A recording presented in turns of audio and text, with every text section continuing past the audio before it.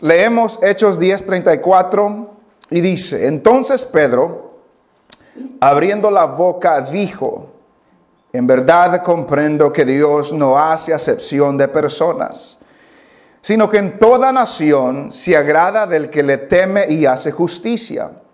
Dios envió mensaje a los hijos de Israel, anunciando el Evangelio de la paz por medio de Jesucristo. Este es Señor de todos.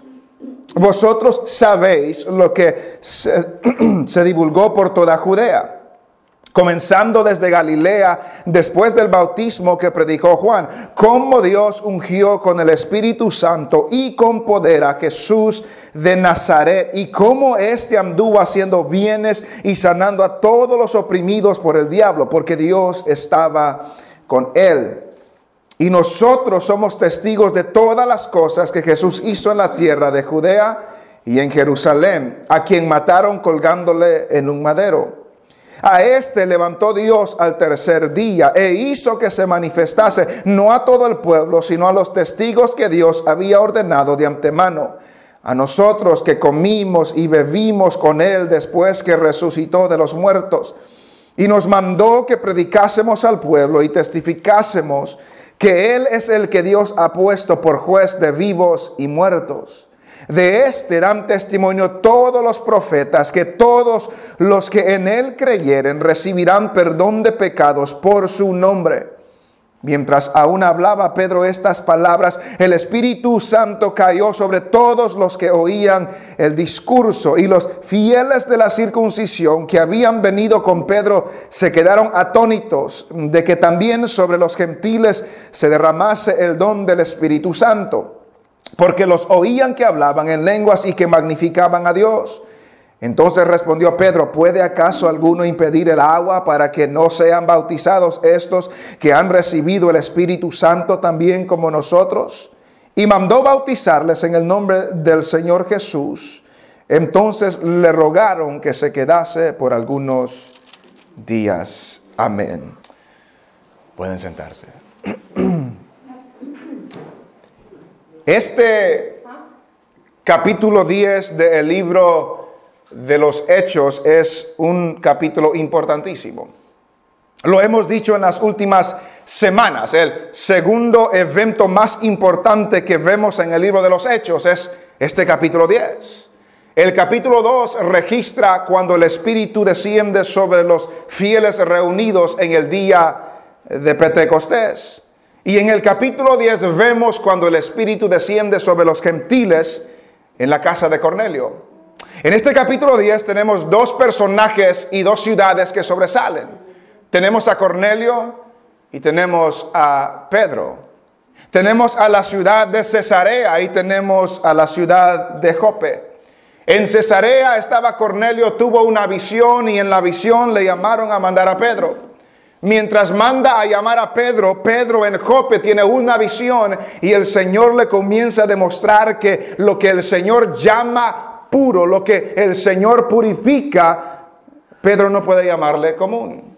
Y mientras meditaba en lo que esto sucedía, llegaron los tres que vinieron de Cornelio y llamaron a Pedro y hablaron entre ellos, y mientras ellos hablaban se pusieron de acuerdo y el próximo día salieron para Cesarea. La semana pasada vimos como desde el versículo 24 en adelante, Pedro y los 9 que iban con él llegan a Cesarea y Cornelio los estaba esperando. Cornelio había reunido a sus parientes y a sus amigos más cercanos porque entendía que iba a escuchar una palabra importante. Y por lo tanto reúne a sus amigos, reúne a sus parientes más cercanos.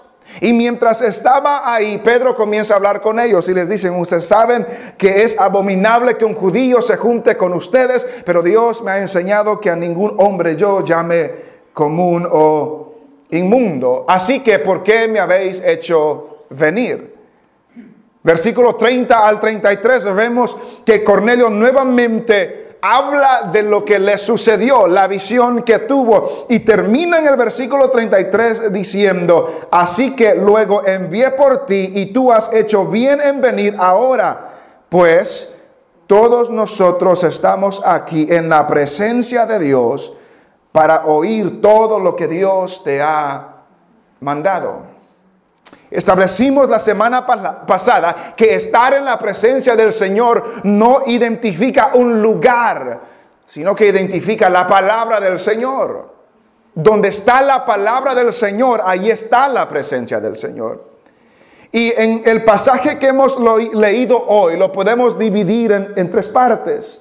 Versículos 34 y 35, Pedro da unos comentarios de introducción del 36 al 43, expone el Evangelio de Jesucristo. Y del 44 al 48 vemos el Espíritu Santo descender sobre ellos. En el 34, Pedro abre su boca y dice: entonces Pedro, abriendo la boca, dijo: en verdad comprendo que Dios no hace acepción de personas. Ahora entiendo, dice Pedro, antes no lo entendía, pero ahora entiendo que Dios no hace acepción de personas. Y lo que esta frase, acepción de personas, significa es que Dios no demuestra favoritismo. Dios no demuestra favoritismo. En verdad ahora comprendo, antes no comprendía, porque antes Pedro pensaba que solamente Dios favorecía a Israel. Pero con un proceso de eventos, Pedro llega a entender, no, Dios ya no solamente favorece a Israel, Dios no favorece a nadie. No hace acepción de personas, no demuestra favoritismo. Pero ¿en qué sentido no demuestra favoritismo? Dice el versículo 35, sino que en toda nación, no solo en Israel, sino que en toda nación se agrada del que le teme y hace justicia. Dios no demuestra favoritismo. ¿Por qué? Porque Él no solamente se agrada del judío que hace justicia y que teme a Dios, sino que Dios se agrada de toda persona, en toda nación que le teme a Él y que hace justicia. ¿Qué quiere decir esto? ¿Qué quiere decir esto? Porque me hacía la pregunta yo, ¿en qué sentido se agrada a Dios? Si la Biblia me dice que no hay justo ni aun uno. Si la Biblia me dice no hay quien entienda, no hay quien busque a Dios, no hay quien haga lo bueno, no hay ni siquiera uno. Algunos toman este pasaje para decir, mira, lo que Dios le agrada es de la persona que le teme y hace justicia, no importa lo que crea. Y sostienen una idea de que no importa lo que la persona crea, con tal que sea ferviente a Dios, con tal que sea entregado a Dios, con tal que obre de una manera correcta, no importa lo que crean. Pero como vemos en este pasaje, eso no es verdad. Porque si no importaría lo que crean, Cornelio no necesitaría escuchar lo que Pedro estaba a punto de decirle. No es eso lo que está diciendo este pasaje. Lo que está diciendo este pasaje es que el temor a Dios le agrada a Dios. El que obra justicia le agrada a Dios. ¿No ha conocido ustedes personas que no son cristianas, pero sí le tienen temor a las cosas de Dios?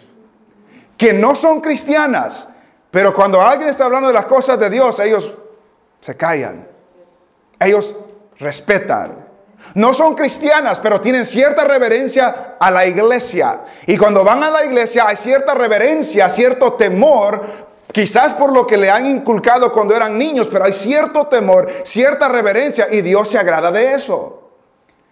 ¿No ha visto personas que son buenas personas, que ayudan al pobre, que ayudan al necesitado, que comparten de sus bienes, y a tal grado lo hacen mejor que algunos cristianos? Lo hay. Y Dios se agrada de eso. Porque Dios es un Dios de justicia y toda buena dádiva, dice la Biblia, todo don perfecto desciende de lo alto. El que teme a Dios, Dios se agrada. El que hace justicia, Dios se agrada. Pero el hecho de temer a Dios y hacer justicia no significa que la persona es salva. Porque necesita escuchar el Evangelio de Jesucristo para ser salva. y creerlo, Dios no hace acepción de personas. El mexicano que teme a Dios y hace justicia, Dios se agrada de él. El hondureño que teme a Dios y hace justicia, Dios se agrada de él. El guatemalteco, el salvadoreño, el americano, el africano, de donde sea que tema a Dios y obre justicia, Dios se agrada de él. Dios no hace acepción de personas.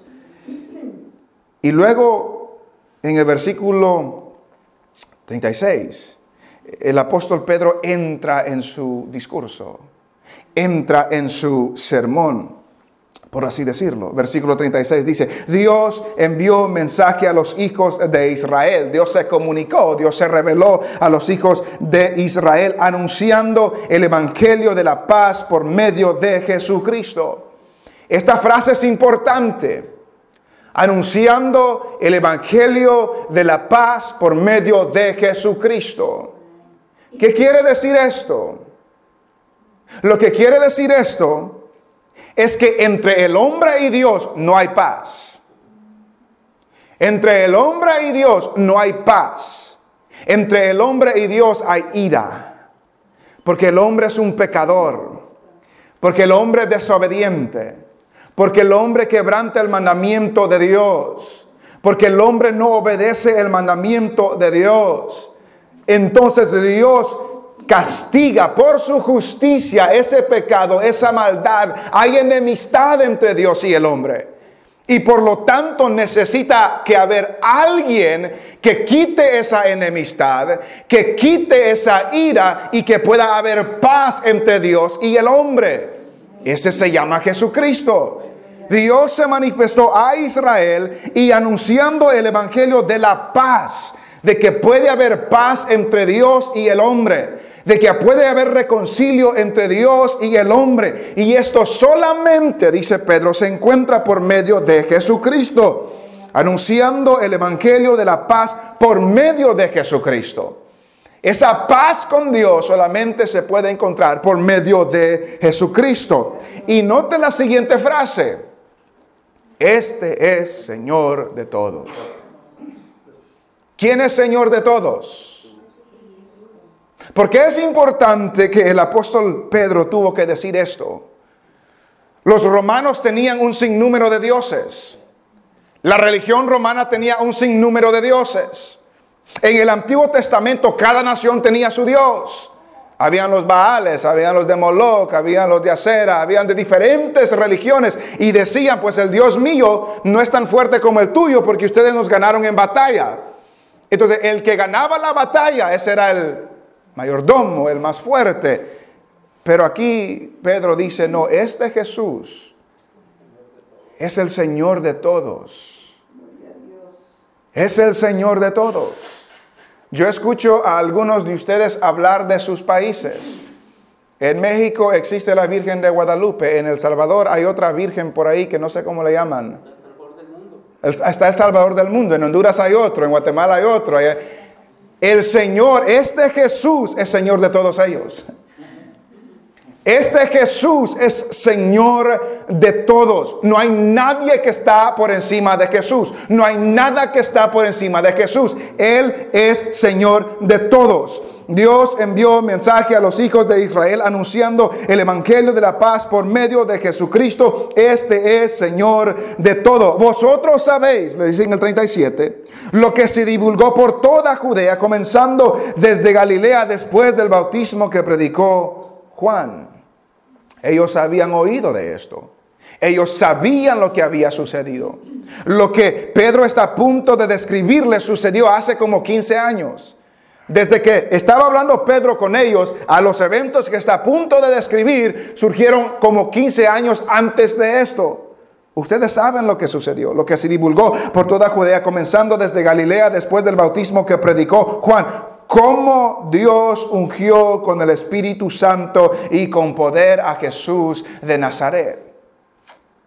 Cómo Dios ungió con el Espíritu Santo y con poder a Jesús de Nazaret. ¿Dónde ungió Dios a Jesús con el Espíritu Santo? En el bautismo de Juan. Cuando Juan lo bautizó.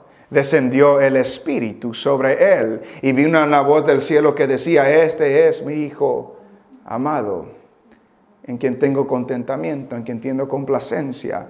Dios ungió o declaró como el Mesías con el Espíritu Santo y con poder a Jesús de Nazaret. Note que nuevamente Pedro identifica a cuál Jesús.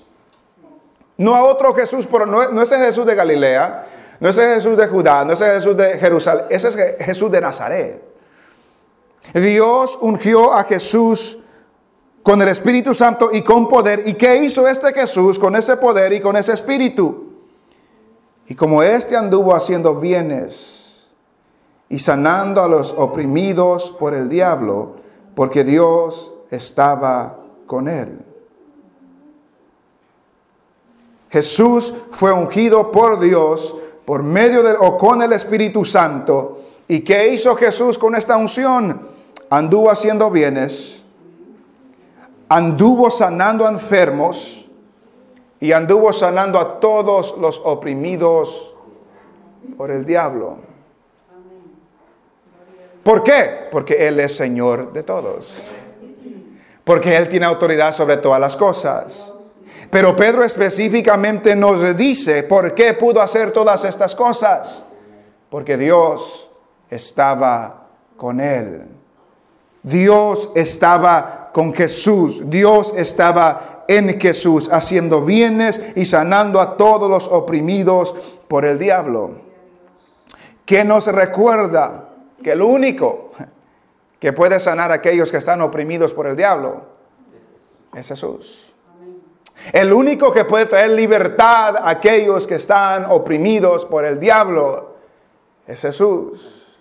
Este es Señor de todos, porque Dios estaba con él. Y el 39 dice: y nosotros somos testigos de todas las cosas que Jesús hizo en la tierra de Judea y en Jerusalén, a quien mataron colgándole en un madero. Note cómo va progresivamente el mensaje de Pedro. Primero, Jesús fue ungido con el Espíritu Santo. Jesús hizo milagros. Jesús libertó a los oprimidos por el diablo, porque Dios estaba con él. Y luego lo mataron. Lo mataron. ¿Quién lo mató? Los judíos. Los judíos lo mataron. ¿Por qué tuvo que morir Jesús? ¿Por qué tuvo que morir en una cruz? ¿Por qué tuvo que morir en un madero? Porque había enemistad entre Dios y el hombre. Y el pecado de la humanidad necesita ser pagado. ¿Qué dice la Biblia? Porque la paga del pecado es ¿qué? Es muerte. ¿Qué dice la Biblia? Por cuanto todos han pecado, están destituidos de la gloria de Dios. No hay nadie que no haya pecado. Jamás. No hay nadie que no haya pecado. Y porque todos hemos pecado, todos estamos separados de Dios. Y el castigo de Dios cae sobre todo pecado. Y por eso murió Cristo, porque Él vivió la vida perfecta que usted y yo no podemos vivir. Él obedeció el mandamiento de Dios que usted y yo no podemos obedecer.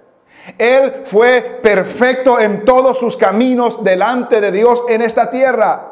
Y Él fue a la cruz. Él fue a ser crucificado en la cruz como el cordero sin mancha y sin contaminación, tomando su lugar, tomando mi lugar, pagando su deuda, pagando mi deuda. Por eso fue crucificado en la cruz. Él murió por nuestros pecados. La ira de Dios se derramó sobre Jesús. Por eso dice el Evangelio de la paz por medio de Jesucristo. La ira de Dios, el castigo de Dios se derrama sobre el pecado. Y como Cristo murió por nuestro pecado, la ira de Dios se derramó en Jesús, para que todo aquel que en Él cree no se pierda, sino que tenga vida eterna. A este lo crucificaron colgándole en un madero. Si la historia se termina allí, sería lamentable. Si la historia se termina con un Jesús en la cruz, en Jesús en la tumba, sería lamentable. Seríamos como los discípulos de Emaús, bueno, nosotros esperáramos que este era el Mesías, pero lo crucificaron y está muerto. Pero el versículo 40 nos dice, a este levantó Dios al tercer día. No se quedó en la tumba.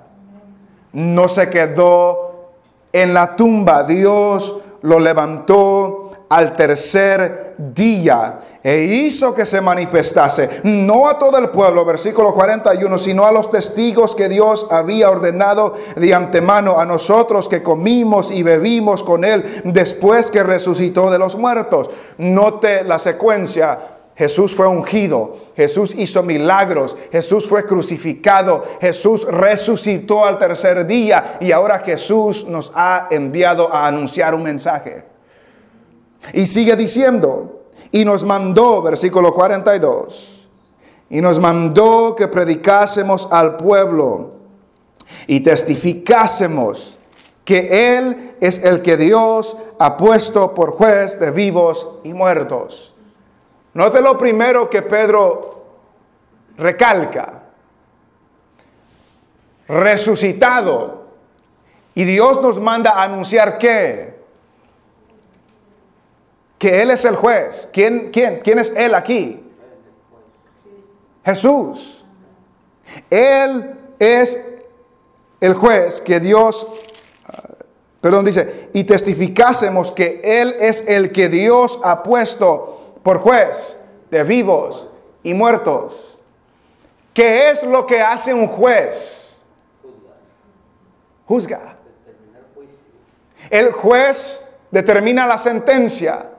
El juez ve cuáles son los cargos. El juez ve cuál es la acusación, cuál es el crimen, cuál es la falta. Y en base a eso determina juicio, determina sentencia.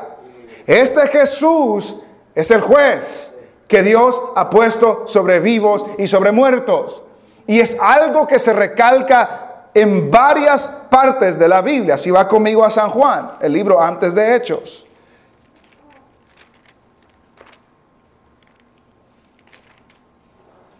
San Juan, capítulo 5.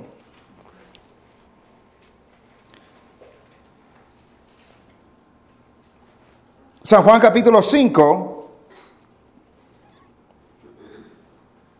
versículo 22. Note lo que dice. Porque el Padre a nadie juzga, sino que todo el juicio dio al Hijo. Porque el Padre a nadie juzga, sino que todo el juicio dio al Hijo. Y luego el versículo 27, 26 y 27. Porque como el Padre tiene vida en sí mismo, así también ha dado al Hijo el tener vida en sí mismo. Y también le dio autoridad de hacer juicio, por cuanto es el Hijo del hombre. El Padre a nadie juzga, todo el juicio se le entregó al Hijo. Le dio autoridad para hacer juicio. El pasaje que leímos en Hechos 11 es el que Dios ha puesto como juez de vivos y muertos. En el libro de los Hechos, en el capítulo 17, más adelante en el libro de los Hechos, en el capítulo 17 y en el versículo 31, del 30, Hechos 17, 30. Dice lo siguiente: pero Dios, habiendo pasado por alto los tiempos de esta ignorancia, ahora manda a todos los hombres en todo lugar que se arrepientan, por cuanto ha establecido un día en el cual juzgará al mundo con justicia por aquel varón a quien designó. ¿Quién es aquel varón a quien designó? Jesús. Hechos 17, 31. Leemos otra vez desde el 30. Pero Dios, habiendo pasado por alto los tiempos de esta ignorancia, ahora manda a todos los hombres en todo lugar que se arrepientan. Y Dios manda a todos los hombres en todo lugar que se arrepientan. ¿Por qué? Porque viene el juicio. por cuanto ha establecido un día en el cual juzgará al mundo con justicia, por aquel varón a quien designó. ¿Quién es aquel varón? Cristo, dando fe a todos con haberle levantado de los muertos. Este Jesús es el juez. Este Jesús es el que va a hacer justicia. Este Jesús es el que va a determinar sentencia. Y lo que sucede hoy en día es que quieren hablar de Jesús como un buen amigo, un mejor amigo. El amor de Jesús, la gracia de Jesús, la misericordia de Jesús. Y todo eso es magnífico y todo eso es bueno. Pero Jesús es el juez también. Él es el juez de vivos y muertos. Él es el juez de todos los que viven ahora y todos los que han muerto en el pasado. Él es el juez de todos los que son de Él, porque compadeceremos ante el tribunal de Cristo, y todos los que no son de Él. Ahora, pensemos en esto. Meditemos en esto un momento. Él va a determinar sentencia en base a los cargos, en base a los crímenes. Y en la ley de este país, de esta ciudad, se tiene que haber un abogado para comprobar cuáles son. Y se tiene que comprobar cuáles son. ¿Qué ayuda necesita Jesús para saber cuáles son los crímenes? ¿Qué ayuda necesita Jesús para saber qué ha hecho usted, qué he hecho yo? ¿Qué ayuda necesita Jesús saber para qué ha pensado usted y qué he pensado yo? ¿Qué ayuda necesita Jesús para saber qué ha dicho usted y qué he dicho yo? Delante de Él no se esconde nada. Delante de Él no se esconde nadie. Y este juez un día dará sentencia con justicia. Y el pecado del hombre y el pecado del ser humano un día tendrá que dar cuentas por ese pecado. Y el Padre no va a juzgar a nadie, le entregó el juicio a su Hijo. Y este Hijo va a hacer justicia, va a hacer juicio con justicia. Serán juzgados cada uno por lo que ha hecho, por lo que ha pensado, por lo que ha dicho, por lo que hay en el corazón del hombre. Yo no sé usted, pero ese día yo no me puedo, si tengo que presentarme delante de Dios así, yo no me puedo presentar. No hay nada en mi vida que Él no conoce. No hay nada en mi corazón que Él no conoce. No hay nada en mi mente que Él no conoce. No me puedo librar de la condenación, porque mi pecado está delante del Señor. El juez dará su juicio. Dios lo levantó, y este es el que Dios ha puesto por juez de vivos y muertos. Pero antes que llegue ese día de justicia, en el versículo 43 nos dice lo que hace hoy Jesús. De este, ¿quién es este? Jesús. De este dan testimonio todos los profetas. Note eso. De este dan testimonio todos los profetas, que todos los que creen, los que en Él creyeren, recibirán perdón de pecados por su nombre. Dios es el juez de vivos y muertos. Dios ha puesto a Jesús como juez de vivos y muertos. Pero mientras llega a ejercer esa posición de juez, ahora es un abogado.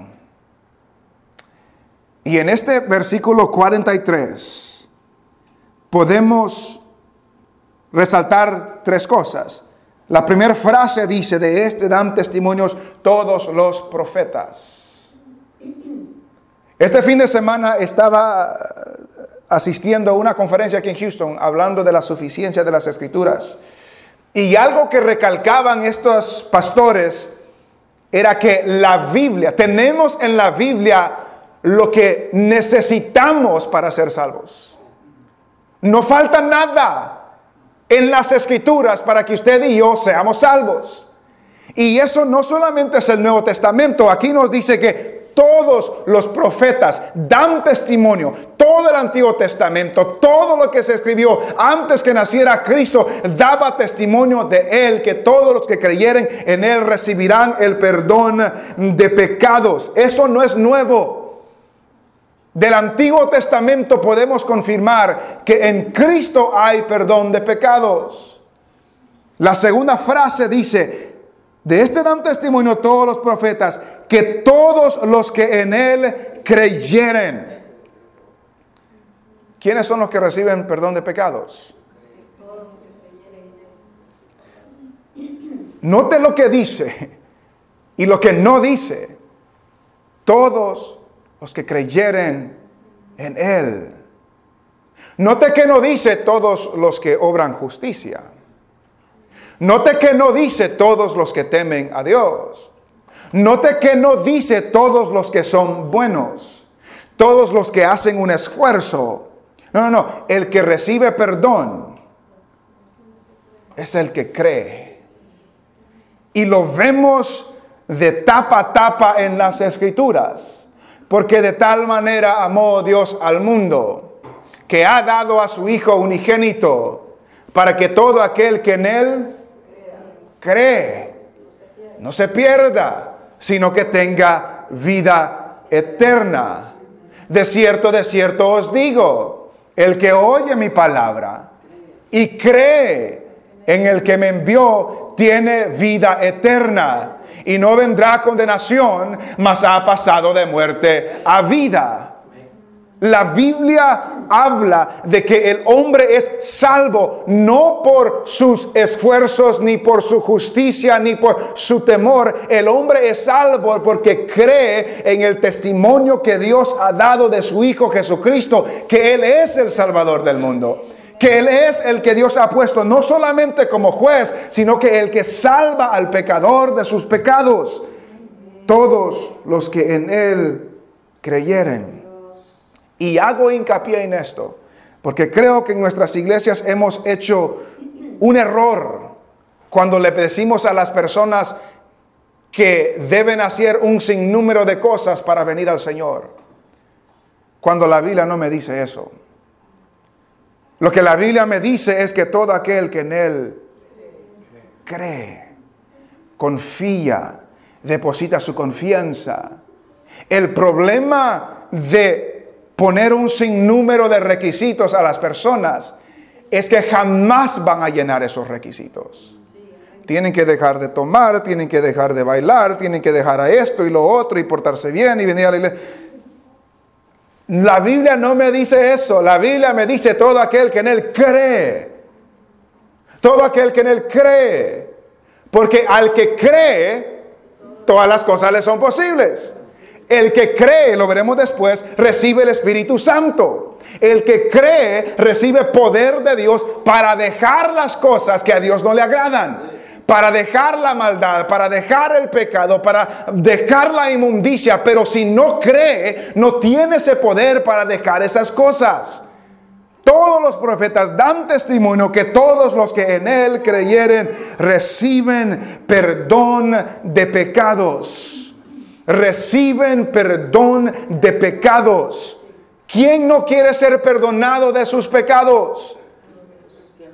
El que quiera arreglar su vida con Dios necesita que sus pecados sean perdonados. Necesitan que sus pecados sean arreglados con Dios. Y la única manera que el pecado del hombre puede ser arreglado con Dios es por medio de Jesucristo. Él es el Evangelio de la paz por medio de Jesucristo, para que todo aquel que en Él crea reciba perdón de pecados, no se pierda, sino que tenga vida eterna.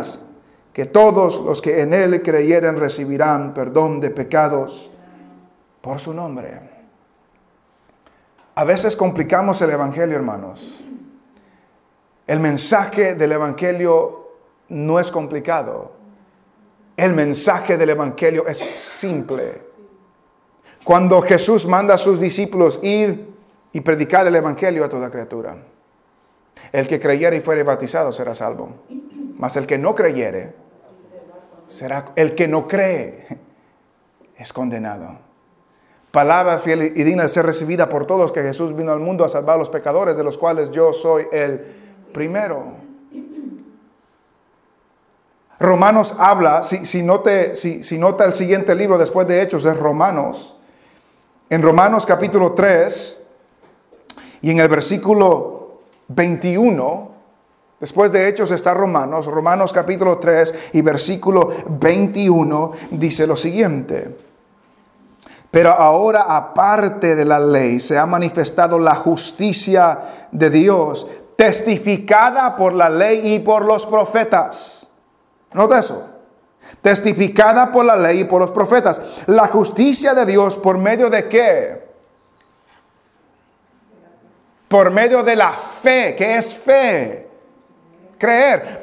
La justicia de Dios por medio de la fe en Jesucristo para todos los que ¿qué? Los que creen en Él. Porque no hay diferencia, por cuanto todos pecaron y están destituidos de la gloria de Dios, siendo justificados gratuitamente. ¿Qué significa gratuitamente?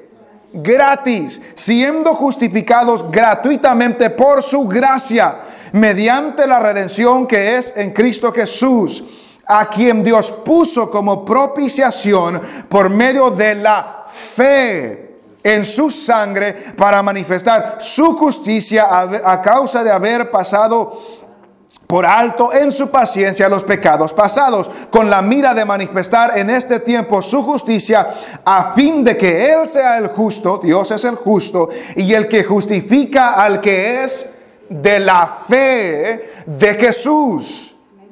Y sigue diciendo: ¿dónde pues está la jactancia? Queda excluida. ¿Qué quiere decir eso? Que yo no me salvo porque yo obré. No me puedo jactar. No puedo decir yo soy mejor que aquel porque yo sí creí y aquel no. La fe es lo único que nos salva. ¿Dónde está la jactancia? Queda excluida. ¿Por cuál ley? ¿Por la de las obras? No, sino por la ley de la fe. Concluimos pues que el hombre es justificado por fe, sin las obras de la ley. La salvación, hermanos, es por fe, para que todo aquel que en Él cree. Los profetas testificaron que todos los que creyesen en Él reciban perdón de pecados por su nombre. Y en esta proclamación de recibir perdón de pecados por su nombre implica arrepentimiento, implica confesión delante del Señor. Note lo que Pedro ya había testificado en el libro de los Hechos. En el capítulo 2 del libro de los Hechos. En el capítulo 2 cita a David 2 veces, uno de los profetas. Y termina diciendo en el versículo 38. Pedro les dijo: arrepentíos y bautícese cada uno de vosotros en el nombre de Jesucristo para perdón de pecados, y recibiréis el don del Espíritu Santo. ¿Qué debemos hacer? Arrepentíos para recibir el perdón de pecados. En el capítulo 3, versículo 18. Note lo que dice: pero Dios ha cumplido así lo que había antes anunciado por boca de todos sus profetas, que Jesucristo había de padecer. Así que arrepentíos y convertíos, para que sean borrados vuestros pecados, para que vengan de la presencia del Señor tiempos de refrigerio. ¿Cómo puede ser el pecado del hombre borrado? Arrepintiéndose, convirtiéndose, creyendo en el Señor, que Él es el Salvador del mundo. El arrepentimiento implica que reconozco que le he fallado a Dios. El arrepentimiento implica que mi pecado me separa de Dios y me arrepiento de mi pecado. No sigo en mi pecado. Doy la vuelta a lo que hago y ahora confío en el Señor Jesús para mi salvación. De Él dan testimonio todos los profetas, que los que en Él creyesen reciben el perdón de pecados por su nombre. Note lo que hemos visto en este pasaje. Jesús, que es Señor de todos, es también el juez de todos, pero es también el que salva a todo aquel que creen en su nombre. Jesús es el Señor de todos, es el juez de todos y es el Salvador de todos los que creen en su nombre, que reciben el perdón de pecados. Vemos la proclamación del Evangelio. Este es el mensaje. Cristo murió, Cristo resucitó y nos ha enviado a predicar que todo aquel que en Él cree no se pierde, sino que tenga vida eterna. Y lo que el ser humano hace es recibir o rechazar ese mensaje. Es creerlo o rechazarlo, es aceptarlo o rechazarlo. Y el trabajo del ser humano es, ¿creemos ese mensaje o no? Si creemos que Jesús es el Salvador del mundo como la Biblia lo proclama, somos sus hijos. Si no lo creemos, no somos sus hijos. Y la manifestación de que somos sus hijos es que recibimos el Espíritu Santo. Y eso es lo que dice después. Porque en el versículo 44, después que proclama el Evangelio, se implica que ellos creyeron a ese Evangelio. Y en el versículo 44 nos dice, mientras aún hablaba Pedro no había terminado de predicar Pedro. Y Dios interrumpe a Pedro. No había terminado de predicar, Dios lo interrumpe. Mientras aún hablaba Pedro estas palabras, el Espíritu Santo cayó sobre todos los que oían el discurso. El Espíritu Santo cayó sobre todos los que oían el discurso. ¿Quiénes estaban oyendo el discurso? Cornelio, su casa, sus parientes y sus amigos más íntimos. Los que Cornelio había reunido. Porque Cornelio sabía que iba a escuchar palabras que salvaría a su casa y a su familia. El Espíritu Santo cayó sobre todos los que oían el discurso. Esto implica que todos los que oían el discurso creyeron en lo que Pedro les estaba diciendo. Porque todo aquel que cree en Él recibe el Espíritu Santo. Es la garantía, es el sello de que somos del Señor. Note lo que dice Efesios.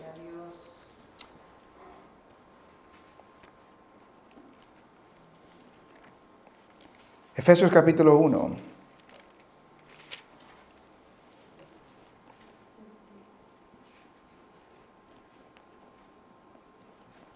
Efesios capítulo 1 y versículo 13.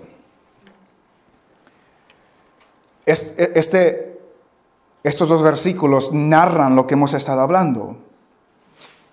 Efesios capítulo 1 versículo 13 dice: en Él también vosotros, habiendo oído la palabra de verdad. Es lo que estaban haciendo en la casa de Cornelio. Habiendo oído la palabra de verdad, el evangelio de vuestra salvación, y habiendo ¿qué? Creído en Él, creído en el evangelio, fuisteis sellados con el Espíritu Santo de la promesa, que es las arras de nuestra herencia hasta la redención de la posesión adquirida para la alabanza de su gloria. ¿Qué está diciendo aquí Pablo? El evangelio se escucha, se proclama, se escucha, y cuando la persona cree en el evangelio es sellado, recibe el Espíritu Santo. Y el Espíritu Santo es las arras. ¿Qué son arras? Es un enganche, es una garantía, es como el anillo de compromiso. Cuando yo le propuse matrimonio a Helsi, le entregué un anillo de compromiso que nos comprometía, que no estábamos casados, pero nos íbamos a casar. Venía el día del casamiento y ese anillo en su dedo daba testimonio de que había un compromiso.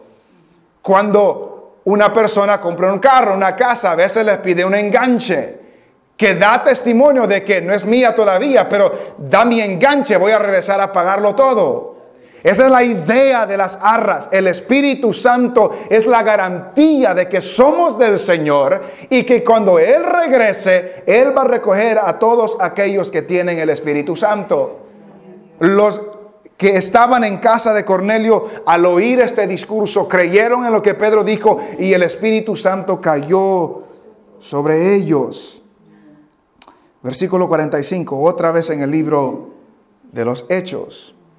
Versículo 45, y los fieles de la circuncisión que habían venido con Pedro se quedaron atónicos de que también sobre los gentiles se derramase el don del Espíritu Santo, porque los oían que hablaban en lenguas y que magnificaban a Dios.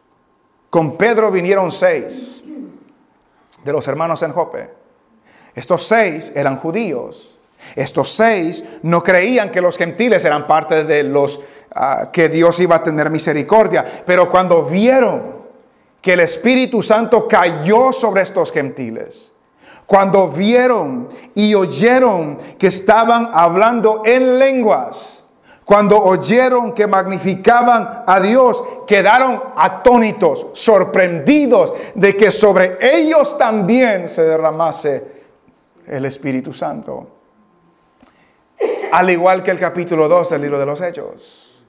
Y era necesario para estos judíos ver esto para confirmar lo que nos sucedió a nosotros en el día de Pentecostés, también les sucede a ellos en el día de hoy.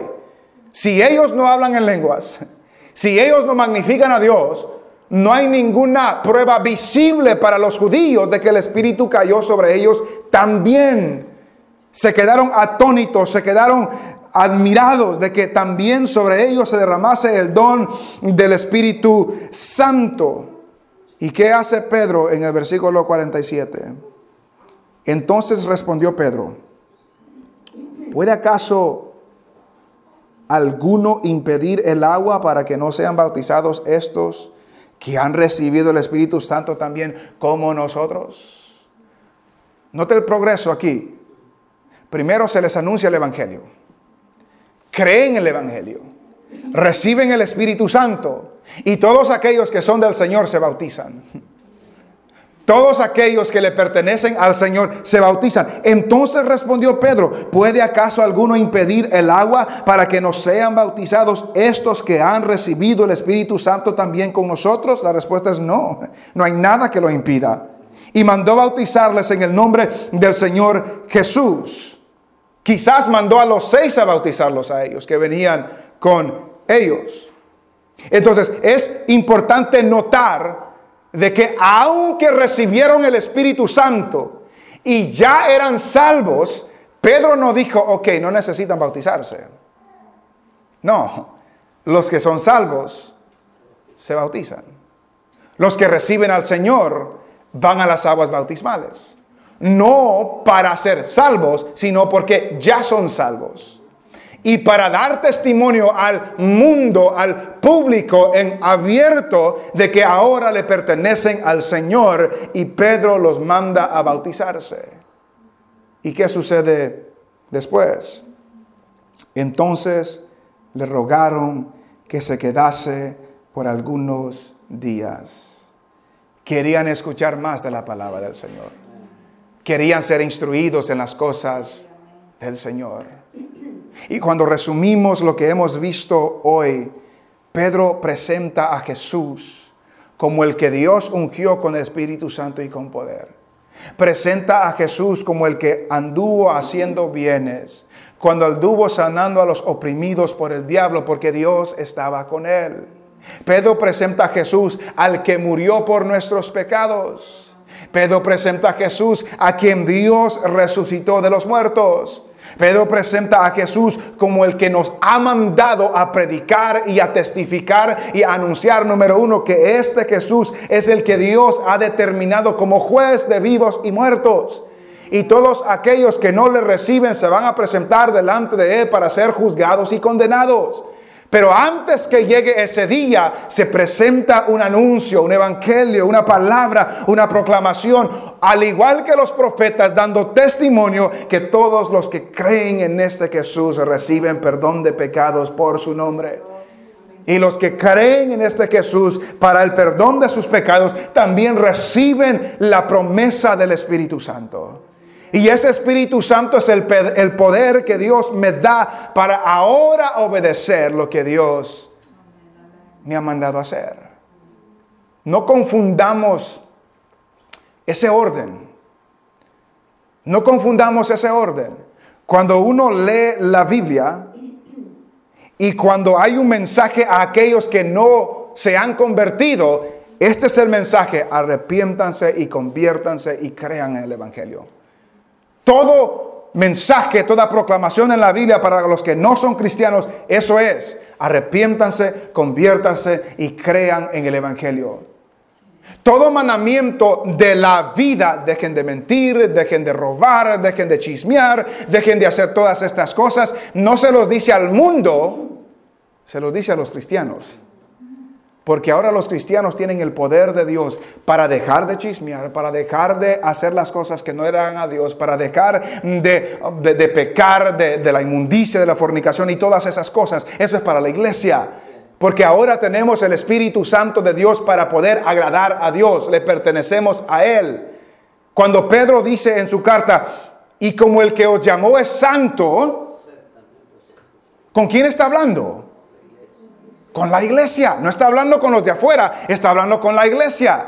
Y como aquel que os llamó es santo, sed ustedes, sean vosotros santos también en toda vuestra manera de vivir. Porque habéis sido rescatados de vuestra vana manera de vivir, la cual recibisteis de vuestros padres, y fuimos rescatados no con oro ni plata, sino con la sangre preciosa de Jesucristo, como de un cordero sin mancha y sin contaminación. El Evangelio de Jesucristo para el mundo es que Él es el que ha pagado nuestra deuda. Él es el que fue a la cruz por nosotros, el que derramó su sangre por nosotros y nos llama a creer, a arrepentirnos y a convertirnos a Él. Y a los que ya somos de Él nos llama a ser santos. Sed santos porque yo soy santos. Y como aquel que os llamó es santo, sed también vosotros santos en toda vuestra manera de vivir. Ese requisito no es para los inconversos, porque no pueden ser santos, porque no tienen el Espíritu Santo. Lo que ellos necesitan escuchar es el Evangelio, que necesitan arrepentirse y creer en el Señor Jesucristo para perdón de sus pecados. Y al creer recibimos el poder del Espíritu Santo. Y aquellos que han recibido el Espíritu Santo, Dios nos manda ahora a bautizarnos en obediencia al mandamiento que Él nos ha dado. Y después, en la edificación por medio de la palabra del Señor. Porque cuando ellos le rogaron que se quedase por algunos días, no es que se quedó para hablar de la pesca.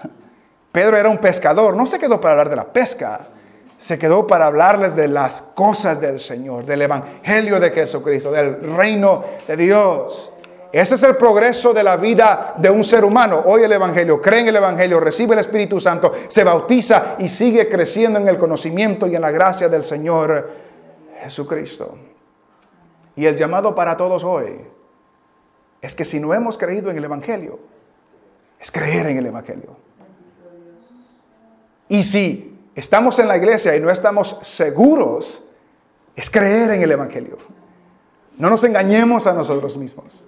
Es creer en el Evangelio para recibir el perdón de pecados.